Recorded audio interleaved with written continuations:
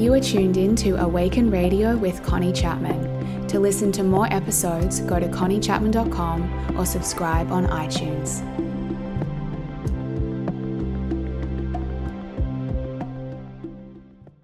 Hi everyone, this is Connie and welcome back to Awaken Radio. Thank you for tuning into the show today and joining me for another episode. Today I am bringing you a really powerful, honest and vulnerable conversation with the gorgeous Katie Dean, which explores how we can turn fear into bravery and begin to move through those things that have been holding us back. Katie is the author of the book Becoming Brave, and this is a radical guide for turning fear into bravery. Before my chat with Katie, I had the chance to read her book, and I not only resonated with so much of what she shared, but I was also really deeply moved by the honesty and authenticity through which she shares her journey and her teachings. And you will find that the same energy flows through our chat today. And so today's episode is about becoming brave and moving through fear. And I have no doubt you're going to find this conversation so useful because I know so many of us feel completely paralyzed by fear and when it arises. It's an energy that many of us really struggle to navigate. And when fear arises, our tendency is to pull back, stop, hesitate, shut down, close off, or even run away. But what I loved about today's conversation with Katie is that she encourages you to instead lean into your fear, to listen to it, to pay attention to it, because your emotions hold messages for you. And as Katie so beautifully says, fear is just an opportunity for us to be brave. And so in today's episode, we explore how to change your relationship with fear. This is not about trying to eliminate it or make it go away, but change how you respond to it and step into it and through it with a big, brave heart. Katie and I talk about working through anxiety, the fear of not being good enough, and the judgment of others. And we explore how to follow those deep intuitive nudges and inner knowings, even when they're scary or they're filled with risk. And so let me introduce my guest to you. Katie Dean is not your typical motivational coach or typical anything. She is a writer, motivational maven, and the woman you want on your team. Through her booked out coaching, national speaking tours, live events, and loved up writing, she is hell-bent on lighting people up, laughing loudly, and has created a successful business to help women unearth their brave. What started as a blog called Your Wild Life has grown into a flourishing business that brings empirically based bravery approaches to women, entrepreneurs, and change makers. She does this all while being a solo mama of two beautiful boys, the absolute loves of her life, and her first published book, Becoming Brave, is now available. So get comfortable, make yourself a drink, grab your journal so you can take some notes, and let's dive into this beautiful conversation with Katie Dean.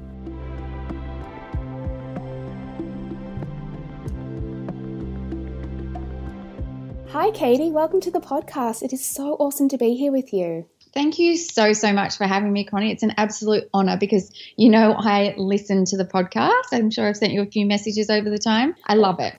So I have in my hot little hands a copy of your new book. Congratulations on that. Thank you so much. It's been a labor of love and a real passion project. It wouldn't leave me alone until I finished her. And yeah, I'm stoked to be able to hold her in my hands. I didn't actually think it would feel as complete as what it has. So it feels really good. It is called Becoming Brave, a sassy woman's guide to turning fear into bravery. Why did you feel this conversation was so important, and why did you want to put it into a book, so it could get into the hands of so many people? For so much of my youth, and I didn't really realize until, a few years ago, so much of my youth I was living in fear.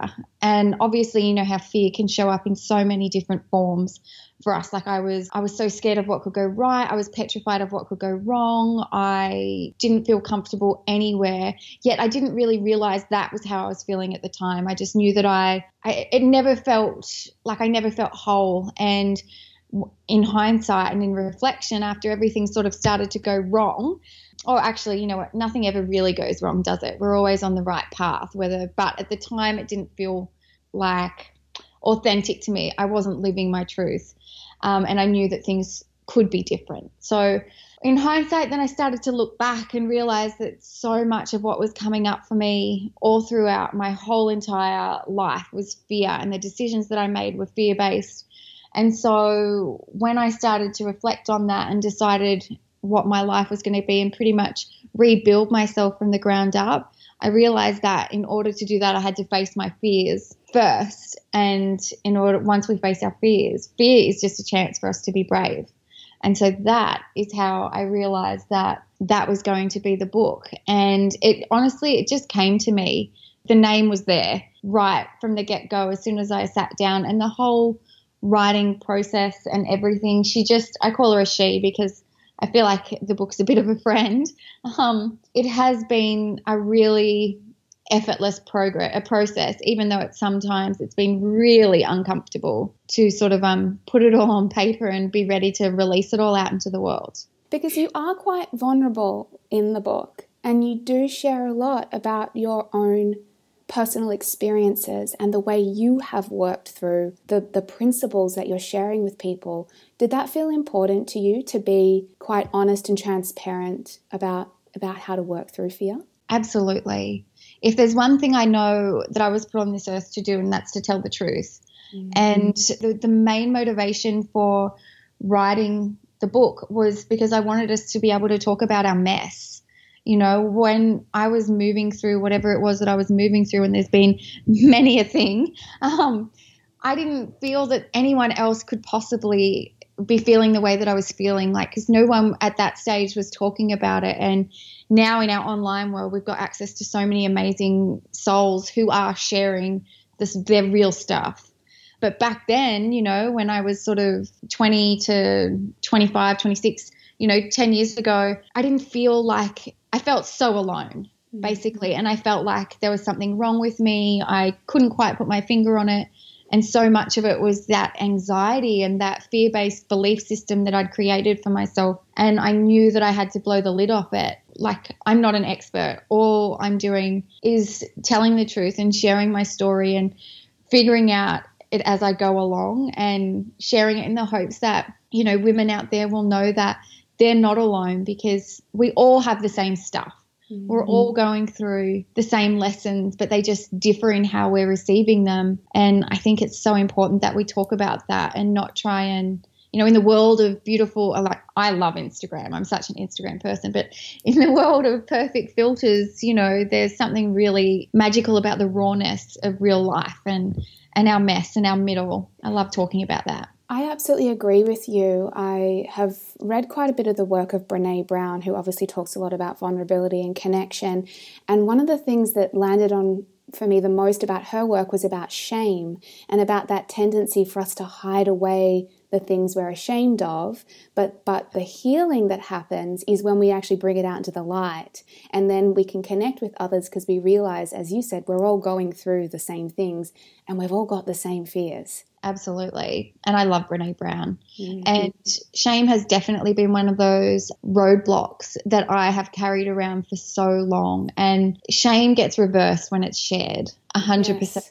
If you choose to share it with the people who are going to hold that for you, and share it in a way that your healing is not dependent on the response that you get. You don't have any expectations. You're just sharing because you're ready to share. You've got to do that healing work yourself. And I think once we get to that point where we realize that, because no one is going to be as hard on you as you are yourself. We're the cruelest people to ourselves at times when we believe that we're carrying, when we believe that we've done the wrong thing, and we're, carrying the load of whatever shame situation or story that we're walking with.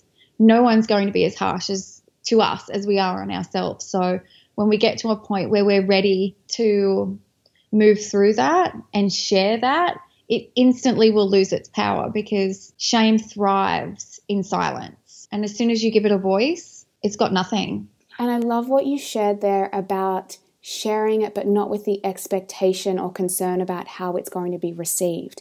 Because you talk a lot in the book about freedom. And that to me has such a sense of freedom to it, where we say, I'm going to share my fear, I'm going to share my truth, I'm going to share these things I'm ashamed of, not for you, not so that you can validate me or approve of me, but so that I can set myself free. Absolutely. Absolutely. My word for the year is free, because I think it's so important that we allow ourselves to be free to feel however we need to feel in that moment.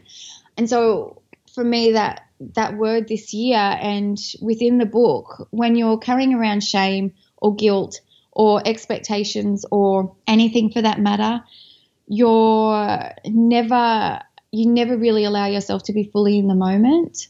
You're always sort of semi-guarded. So setting yourself free from that shame and allowing yourself to feel however you need to feel in order to move through that and to enjoy the moment, and not to put so much expectation again on yourself to love every minute of your life as well. I think freedom and giving ourselves the space to be able to feel how we want to feel and be ready to share what we need to share when we're ready to share it is really, really powerful stuff. And I remember reading in your book, you talk quite a bit about feelings and emotions. And I'm fairly sure you shared about your experiences of typically trying to avoid your feelings and staying busy. You talk quite a lot about that, the busyness, the doing. And at one point in the book, you share that you see our emotions as being signals and messengers. I'd love to hear more about that. Absolutely. So I know, and I've actually been writing about it this week, like our what we perceive as negative feelings or heavy feelings or anything else, they don't need to be fixed, and as a society and as individuals, and for me personally, I shouldn't generalize this all. I know whenever something didn't feel right, or I wasn't feeling happy, or the shame came up, or the guilt, or something uncomfortable, or someone said something and I was triggered, I didn't want to face that. So the easiest thing to do would be to avoid that. And it would be like, if something doesn't feel good, I don't like that, I'm not going to go there. So I'm just going to try and avoid it. So I would, we run over it. We go out and we exercise over it. We eat over it and try and numb ourselves out if we're not feeling good. So if you come home and you've had a hard day at work, we've all gone to the fridge at some point and started, to try and change our state. We,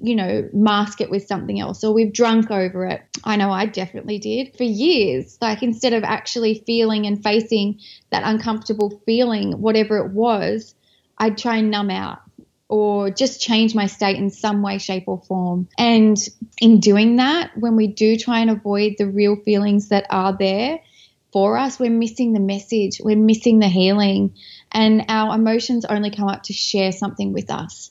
So for me, a lot of that was anxiety. A lot of anxiety would flow through me and a lot of fear constantly. And instead of actually seeing what that was there to tell me, which was, hey, this isn't right for you, or these people that you're investing your time in, or these relationships, that's probably not you living your best life, or your intuition. When we go against our intuition, or our intuition simply speaks up, we know that feeling. And sometimes, often, your intuition, it always knows the way. There's no question. It always knows what's right for you.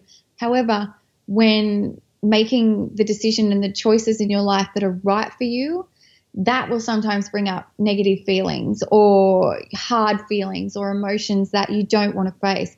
So, of course, we numb out on them. So when you realize that you get out of your head and stop trying to make everything feel good and perfect and right, and you allow and you get back into your body and you start to see the emotions as not something that are scary, but as actually storytellers and signals, and that fear, that anxiety that once would cause you to run in the opposite direction actually means, whoa, stop, let's ground on into this and lean in. Then you're unlocking the key to your growth. Then you're unlocking the key to whatever it is that's unnerving you. Then and only then you can heal. And that whole, and I know that you've spoken about it before, and sitting with it. And that can be so scary. Like, I know you know that sitting with those feelings, especially when you're not used to it, or even when you are used to it and you know what it means and you know that it's a phase that you have to move through, that's really uncomfortable. But it's either going to shift or something's going to change. And that, on the other side of that and through that, your middle, that's where the beautiful answers are. And yeah, that can only be found from not rushing through those feelings and allowing yourself to receive the messages that are there for you. Anxiety is such an interesting one, and I'm glad you've brought it up because I think it's something that a lot of people experience. And I'm curious to hear more about, if you don't mind talking about it, your experience of anxiety, because I do think it needs to be even more normalized as being something that many of us are working through. And I love this perspective of there being a message in there versus usually what the mind tells you is there's something wrong with me, for me feeling this. And out of all the emotions, I would actually say I find anxiety the hardest to sit with. I can sit with sadness, I can sit with grief, I can sit with anger, I can sit with fear, but anxiety that's a challenging one. What has been the biggest triggers for you for your anxiety over the years, and what is your toolkit of ways you support yourself when it arises? Sure. Anxiety, it's a big one. And I know when I first had Archer, my eldest son, that is when I really realized that all of these emotions, and anxiety is really just a label. Like it encompasses so many emotions. And for me, when the term anxiety is just a big umbrella, and so many emotions and feelings and symptoms within my body are a reflection of that. So when I first had Archer, I realized, because I was working 65-hour weeks before he was born up until I was 38 weeks pregnant. And again, I was avoiding everything. And it wasn't until he was probably about 4 months old and I was through the whole shock of the newborn phase, and I realized that this fear, I was just in a low-level state of panic to a high-level state of panic at all times. Even though I love my baby more than anything, I was just constantly fearful that something would go wrong, that I wasn't worthy enough. I just didn't feel safe in my life, if that made sense. Like, yes. I was constantly on high alert. And so that is when I went and spoke to my doctor and my team of counselors, and I have my amazing kinesiologist, and I was trying everything, and I didn't know what this feeling was. And not once did it occur to me that it was anxiety, not once, which is odd because I should have, known. But it wasn't until someone who was outside of my world explained to me that that's what I was feeling that I could actually start to relax, because I realized that I wasn't going like batshit crazy, that this is a response to basically my body's responding to my thoughts, and that the physical response is coming from a story that I'm telling myself. That is what anxiety is for me. And that, again, it's a message. And then when I started to be able to, it comes back to our bodies telling us everything we need all the time. We always have the answers to what we need, but whether we're up in our head and rushing through our life and not present to receive them, or we're actually in them and grounded in it, that's the difference. But once you sort of are in that fearful state and, you've gone down that rabbit hole and you're in that fight or flight response, that is really hard to sit with. I totally agree. That's the last thing you want to do, is to sit and be okay with how you're feeling, because that goes against every single muscle in your body. Like when you're going through an anxiety attack, you're panicking and you don't feel safe, and you want to do whatever you can to feel safe. So it is a process. You can't just all of a sudden be in a panic attack and go, oh, this is cool. Yeah, I'm totally cool with it. I'm just going to chill out. Like, if it was that easy, we'd all be doing it and no one would have a problem with or an issue with anything. But for me, how I moved through it was, again, working out within my body what my signals were. And there's so many levels to this. Like, I go through them so much in the book, breaking down our fears, acknowledging what they are, writing through it, because the words are obviously my jam and that's how I can process what's going on. But an actual anxiety attack, in that moment, it's the second I start to realize those physical feelings and those symptoms that are going on. So often now, like my chest will get tight. Like it's changed a lot because it's lessened over the years, but my chest will get tight. I'll get a lump in my throat, and then I'll like get a hot rush. Like I know it used to feel like when you'd go down an elevator and you'd get that whoosh feeling, and it would be like that wave would come over me. And in that moment, you can either buy into the story that's going on, whatever's coming up for you, or you can choose another way. Now, that is like anything. You can always choose again. That's always available to us. But depending on the level of anxiety that you're experiencing at that time, whether you catch it or not, whether you want to buy into it or not, because if we've been in, an anxious state for years, that's our default setting a lot of the time. And changing that can be really scary as well. So that's a commitment in itself, but it's getting out of your head and into your body, working out how your body is feeling at that moment in time. What is the message there for you? Do you believe it? Do you want to go down that path with that? And if it's not something that you resonate with, if you do not believe that thought to be true, then it's just about doing whatever is right for you to bring yourself back. And for me, that often means getting out of that situation, and not in a way where I'm running from it, but it could be if I'm sitting down on the lounge and I start to peek out, getting up and walking to the kitchen just so I'm changing the channel. You know what I mean? And I'm consciously choosing to do that. I'm consciously changing my state. I'm constantly choosing to be in another way. And that's very different from going, oh, I don't like this, I don't want to feel it, and just avoiding it, to being aware of how you're feeling, acknowledging it, and then choosing how you wish to proceed. Totally hear you. I'm even reflecting in myself as you're talking around my journey with anxiety as well. And I'm sort of realizing from what you're sharing, there are moments leading up to, before we get to the absolute panic, which can often happen when this escalates, there are usually moments where we can, if we're self-aware enough, intervene before we get to that point.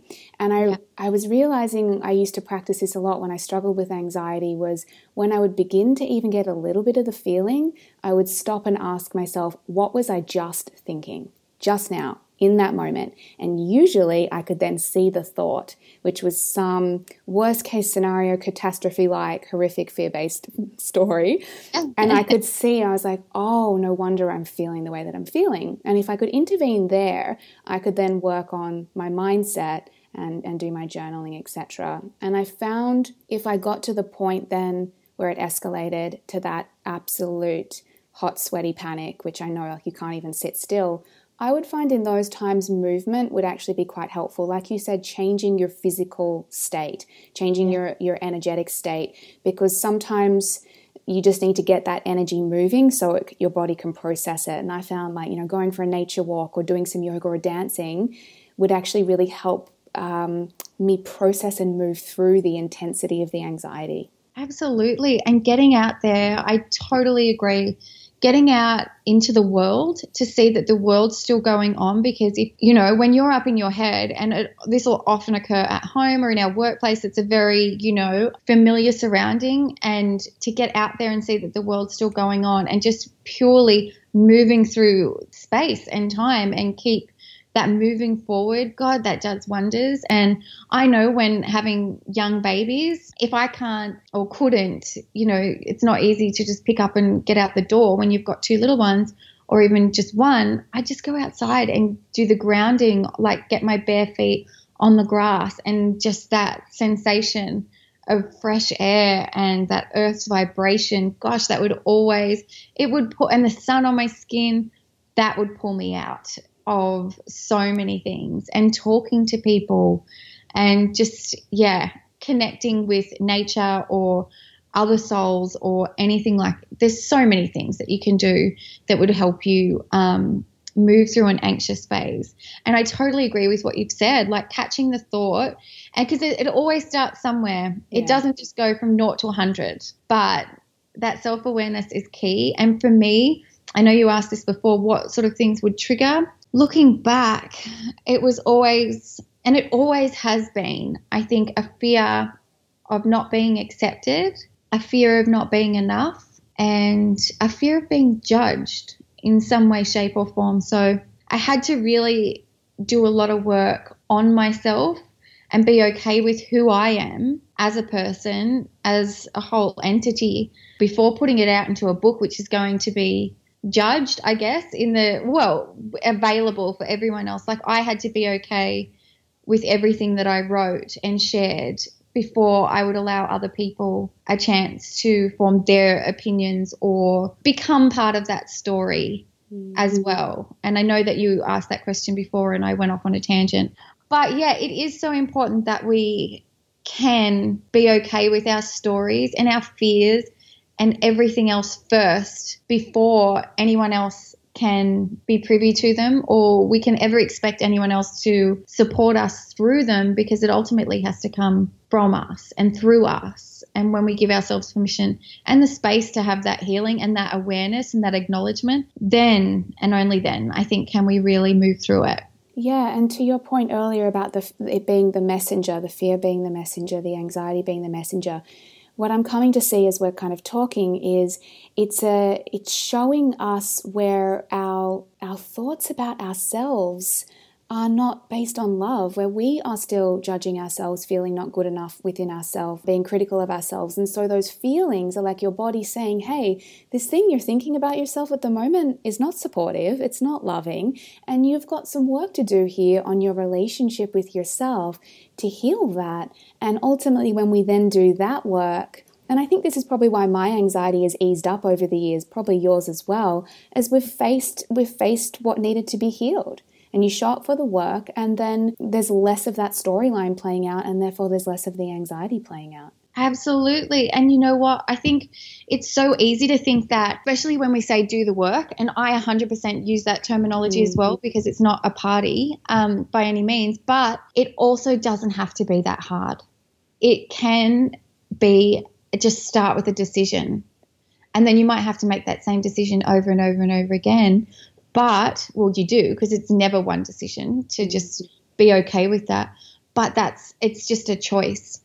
It's like, well, once you're aware, say that thought that I'm not enough. Oh, wow, that's the core underlying belief of why I'm not going out for that job, or why I'm scared to leave that relationship, or why I'm not valuing myself in this conversation, in this friendship. Why am I letting her say all these things to me?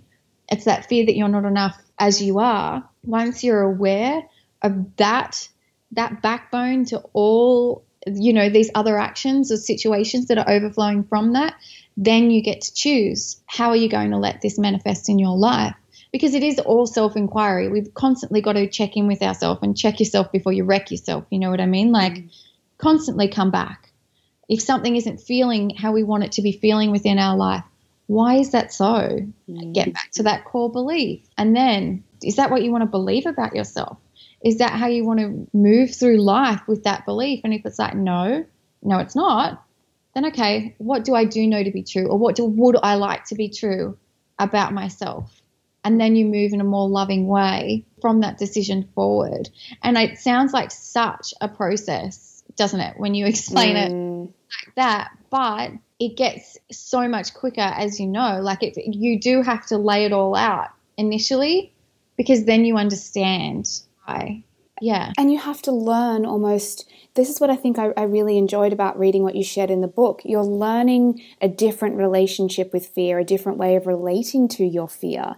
And so initially it is this real slow process as we're kind of figuring out, and have to go through it quite consciously and methodically, but it eventually just becomes, now how we support ourselves. So going into this conversation now about becoming brave and turning your fear into bravery, which is so much of what you're talking about, and shifting our perspective around fear. Let's talk more about this idea of being brave. Yes. Oh, I love this part.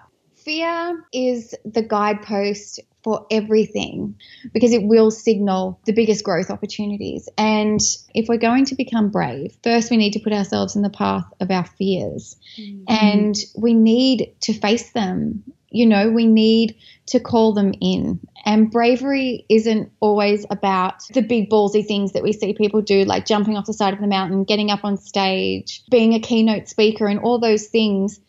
Bravery is in those little moments, that could be, making the phone call to someone that, that you really want to speak to, or it could be booking the ticket on the trip of a lifetime. It could be going for the job that you always wanted. That's what real bravery is. And our fears and insecurities, they're really loud. It's the bravery and the confidence that's really quiet. They're the silent things that we decide for ourselves. And it's not until we realize the moves that are scaring us the most that we realize what's available to us in becoming brave. And it's such simple steps forward that can lead us to the biggest leaps in our life, if you know what I mean. So there's opportunity for huge amounts of growth and expansion when we're willing to stretch into the places through the sort of the edges of our comfort zone into something new, which requires us to be brave. And then, I think so much new stuff can open up for us in our lives from that place. Absolutely. And it's like perfectionism. We would have heard Elizabeth Gilbert talk about it, and she just calls it fancy fear. There's so many different ways that fear shows up for us in our life, and comes back to that being a messenger. And every time we find that fear within our lives, it's just an opportunity. So instead of it being something that we run from and try and avoid, and people see fear as a bad thing, like, oh, I'm scared, like I don't like that. That's a sign that you're on the right path. Like, there's different sorts of fear. There's the fear of, oh, don't walk down that alley. That's not what I'm talking about. There's the fear that comes with the doubt of your ability to do the thing. And I would just love for people to just give themselves that self-inquiry and back themselves enough to see what's holding them back, to do the work around, creating that new belief system and backing themselves enough to do it anyway. Because life without fear isn't the goal. A life deciding what that fear means to you is completely what it's all about. I love that so much, deciding what that fear means to you and deciding what you're going to do about it when it presents and how you're going to handle it. I would love to ask you, what would you say, and I'm sure there's actually been a few, but what is the most significant moment that you can think of that you've had to practice being brave? Oh, you know what? When I was 16 weeks pregnant and sitting in my bed, and I was still married at that time, and I was sitting there and I was furious, and I write about this in the book. I was so mad that I was so mad again, and furious and angry, and it was literally all encompassing. It was one of the most pivotal moments in my life. Well, obviously everything before that moment was before. My life was divided while I was married, and then it was, little did I know that it was soon to be after I was married. That moment, honestly, something came over me and through me, and I actually kind of think it was my son while he was just floating around there in utero. His strength or my soul, something came into my body, and I swear to God, it was just the most insane experience. And all it kept saying was, I can't. And I threw back the covers, and it wasn't me who took those few steps into the next room, but it was just something else that was just like, you can't do this anymore. And I walked in and had the conversation with my husband saying that I can't. And that was the moment that I had to trust in something that I couldn't see, trust in everything that I was feeling, trust in all the fears that I had been thinking up until this point, because you don't just ask for a separation and never have faced any issues before. Like, we had danced around this many, many times, but that moment where I backed myself enough to do it anyway, that was probably the bravest thing that I've ever done. Because, I had a 2-year-old. I was 16 weeks pregnant with our second baby, who was an IVF baby. Like, we wanted this. To then ask for a separation and divorce and everything, that moment, with no plan or idea of how I was going to make it through. I just knew that we had to do this. And I say we, like the baby, myself and Archer, like that was for us. Like, I had to make that decision for us. That was really scary, but it was also, I have not doubted that decision once, because I completely trusted in my ability and that message that was coming through for me. And yeah, without a doubt, that was definitely the bravest step that I've had to make. And that's not to say that the aftermath of that and everything that unravels because of that decision has been easy, because it hasn't. But knowing that I made the decision and acted in a way that was right for me at the time has just, it's provided such strength, because I'm such a believer in following our intuition. And I know you are too.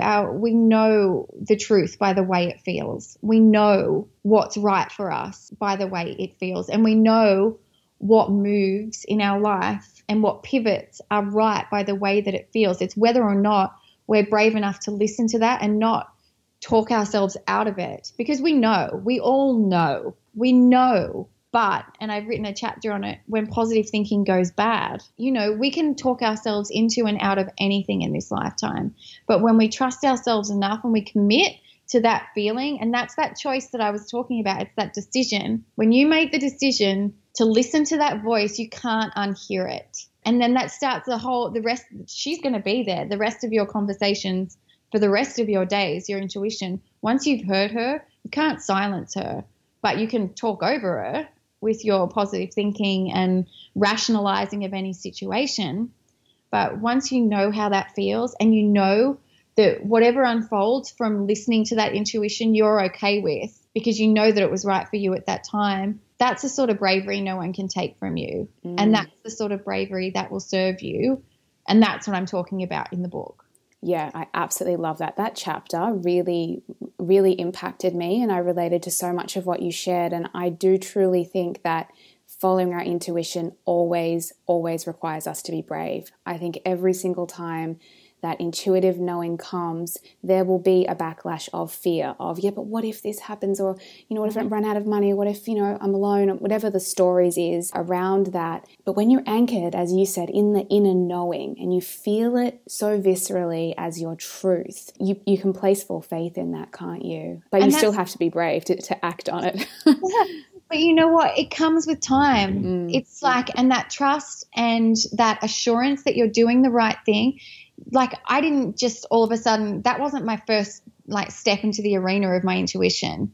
I'd been trusting it, and asking myself the questions in smaller ways, shapes or forms for years, from once I started to, have those conversations with myself and not, I know that I'm not like a crazy person. I know I don't need to say that here, because we all, your community. I'm all about that. You're all about that. You'd be surprised how many times I've actually stopped and just sort of paused, and people are looking at me and I'm like, no, I'm just communicating with myself. And they're like, you're doing what now?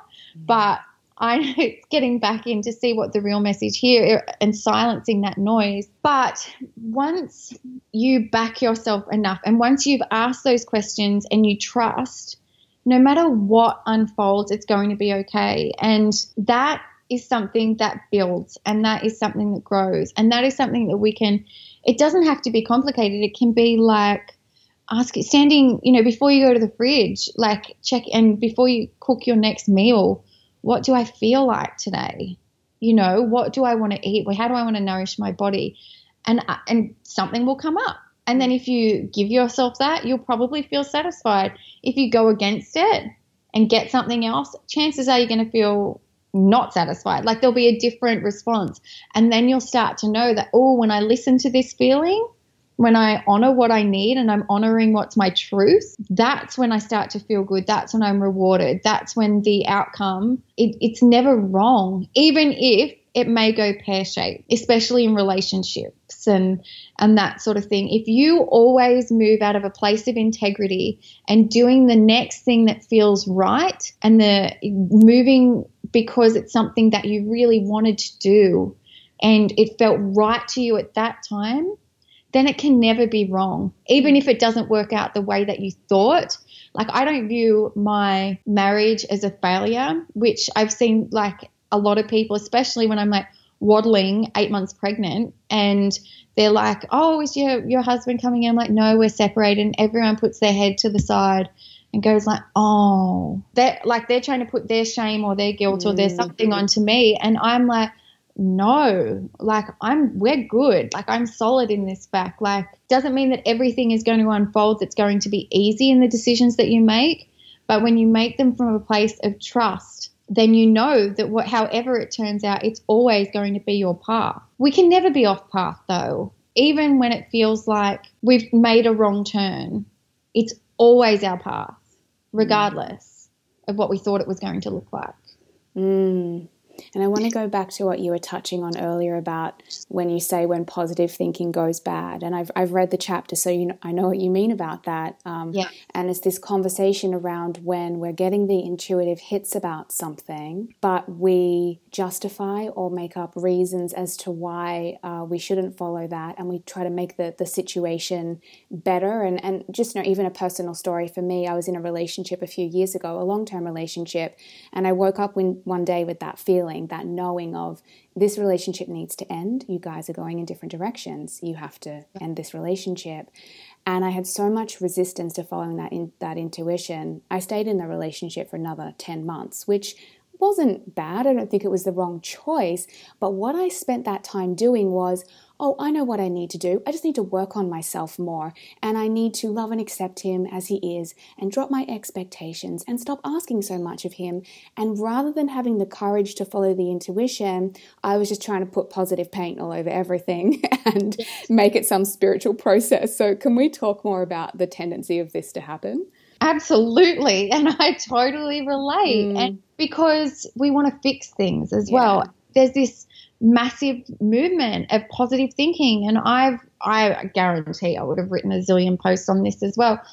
But there's a time and a place for everything. But if for instance, we both just been talking about a relationship. So if someone shows you their true colors, believe them. We can't try and paint a different picture with the colors that they're showing us. You know what I mean? And that's our tendency, especially if you love someone, or in a work situation, you love your job, or whatever it is that's coming up. But we'll take it back to the relationship. And don't get me wrong, we all make mistakes. There's different levels of people showing up as themselves and what we choose to do with that. So obviously people have arguments and that sort of thing, but if something keeps coming up for you and the same thing keeps showing itself over and over again and the same patterns, that's not a one-off. That's a pattern, and then we have a choice. We have a choice to either see it for what it is, or we avoid it because we don't like what that realization is going to mean for us. Yes, the fear comes up, doesn't it? If I make this choice, what would happen? And we think about all these worst case scenario repercussions. Yes.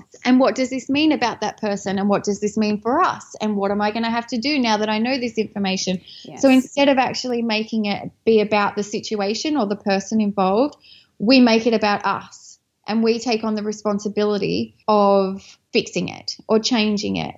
There's a difference between choosing to look on the bright side of life and see the cup as half full and avoiding what's actually in the cup in the first place. And it comes down to intuition ultimately. And as you said, as we go on this journey of building this relationship with our intuition, and maybe at the start, it's not a super strong relationship, but you do get to a point in your life where you know it. You know it when it comes, you know what it sounds like, you know it when it hits you.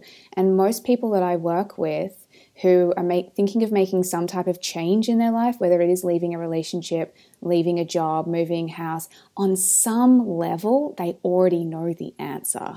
Like we know. We know. Otherwise, you wouldn't be asking the question. Exactly. It's just as people, we want someone to validate us or give us permission, or sometimes we just need to be able to process it ourselves, and we need to work through that. And what I did want to say on that though, because as much as on some level we know about our intuition, I think it's also important we don't judge ourselves if we're still in the process of working through the fear that's there, because I think we need to have compassion for ourselves. Even if we acknowledge, you know what, I can see I need to leave this job, I need to leave this relationship. It may take us a little while to just do that inner work in ourselves to be ready. And I think I don't want anyone to judge themselves if they're still noticing that fear is holding them back at any point, because that's not even helpful to do that, but to have compassion for yourself and love yourself through that process still. Absolutely, because we can't rush something we want to last forever. This is we can't expect to have the courage to do all the things we need to do. And I don't want anyone as well who's listening to go think that their relationship is doomed or that they have to leave all of a sudden or the job's not right or anything because they're having these inklings and that they feel like they've got to do it right now. Like, it's a process, and so much healing can take place within that process and figuring things out. It's like when you get like a lot of people having like their 9-to-5 job, and then they've got their little side hustle, and then they feel like they've got to be true to the side hustle. They've got to quit their full-time job right away and throw themselves all in.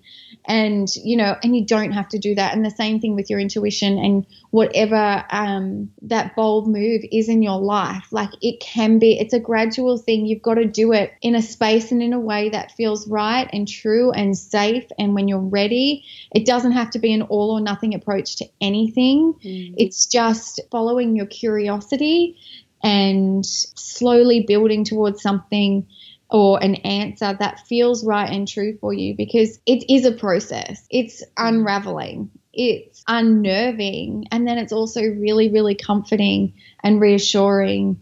And and you can't get it wrong. This is what I just keep coming back to. Like you were saying, don't judge yourself, because even though it might feel like you don't know the answers right now, if you don't know, that is exactly where you're meant to be at this moment in time. I absolutely agree with that. I really agree with that usually in the moment that a decision needs to be made, we will know in that moment and we'll be ready in that moment. And it's not about waiting to be ready, but it is about honoring the process you're moving through, and that, we need to, just honor what's getting triggered for us, that we can't rush out of that just because it's uncomfortable. No, then you miss the good bits. Yeah. I would love to know, Katie, what do you feel like in your own self and your own life at the moment you are working through? What is your current area of inner work? What are you growing through, expanding into? What's unfolding in your world? Oh, this is a good one.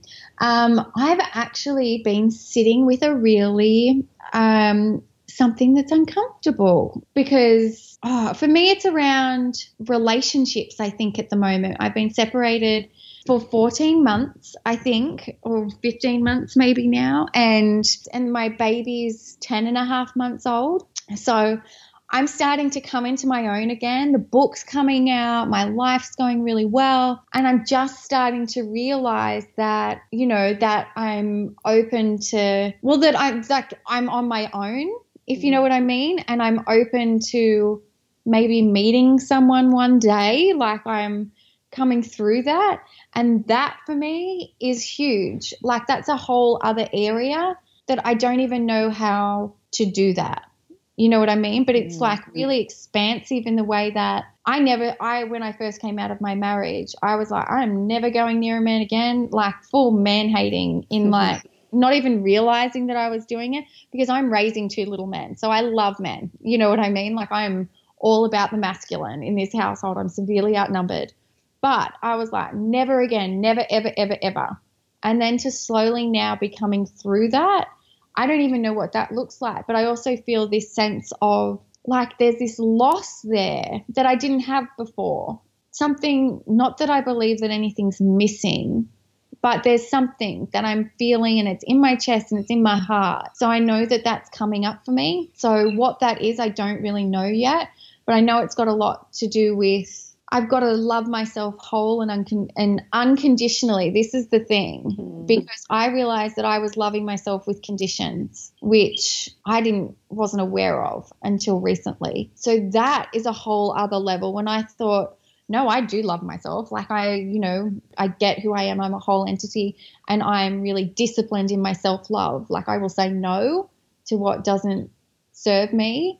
I'm strong in that self-love, but only if I stick within those rules that I'd set for myself and those conditions. So when I let myself down on whatever else, whoa, that brought up so much stuff. So yeah, there's quite a few things going on there, but that I don't know if I've explained it really well, but there's definitely some heart work that's going on about possibly in time being open to another relationship one day. I'm not sure. and also loving myself without the conditions and the restraints that I've put on myself in the past. Thank you for sharing that. You explained it perfectly, and I relate to so much of that. I think any time that inner feeling and desire comes to enter into a new relationship, or that we realize we want to be in a relationship, whatever it is, it will always bring up, things about our relationship with ourselves, where we're like, okay, here's a bit of my deeper work to do, or my healing work to do as part of that. So thank you for sharing that. I relate to that very much. And I, with everything that we have talked about today, and with the book as well, I just really honor and appreciate your honesty and authenticity and vulnerability and the realness through which you share your message. And it's so refreshing in this industry today, this industry of personal development that we're kind of in, to not paint this picture of perfection and that I'm some glowing role model of this way of living, but that, hey, I'm a real woman like you, I'm in the trenches doing the work, and I'm going to share with you my journey. So thank you so much for being here with me and for sharing this with my audience today. Thank you so much. I hope the ladies that need to hear it got something out of it. Absolutely. Can you please share with me and my audience where we can find out more about you, where people can get a copy of the book? What is the best way to connect with you and your work? Absolutely. So I've got a little website that's KT Dean, as in the letters, ktdean.com.au, and you can either get the book there, or it's on Amazon, Booktopia, Book Depository, anywhere books are sold online. And there's also Instagram and Facebook, but I'm sure you'll be able to pop them in the show notes. And yeah, I really have a fun, sassy community, and we drop the F-bomb a lot over there. It's a bit of fun, and I would absolutely welcome any of your community to come over and hang out.